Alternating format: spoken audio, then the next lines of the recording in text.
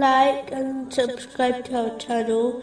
Leave your questions and feedback in the comments section. Enjoy the video. Continuing with the last podcast, which ended discussing the importance of certainty of faith, indicated in chapter 34, verse 6. And those who have been given knowledge see that what is revealed to you from your Lord is the truth, and it guides to the path of the exalted in might.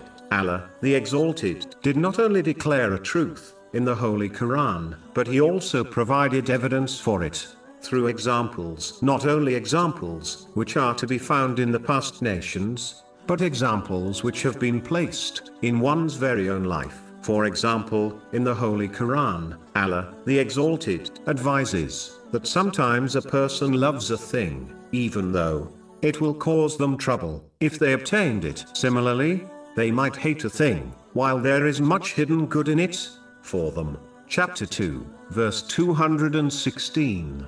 But perhaps you hate a thing and it is good for you, and perhaps you love a thing and it is bad for you. There are many examples of this truth throughout history. For example, some Muslims believed the Pact of Hudaybah, made with the non-Muslims of Mecca, would favor the non-Muslims of Mecca. Yet, history clearly shows that it favored Islam. This is discussed in a narration found in Sahih Bukhari, Numbers 2731 and 2732.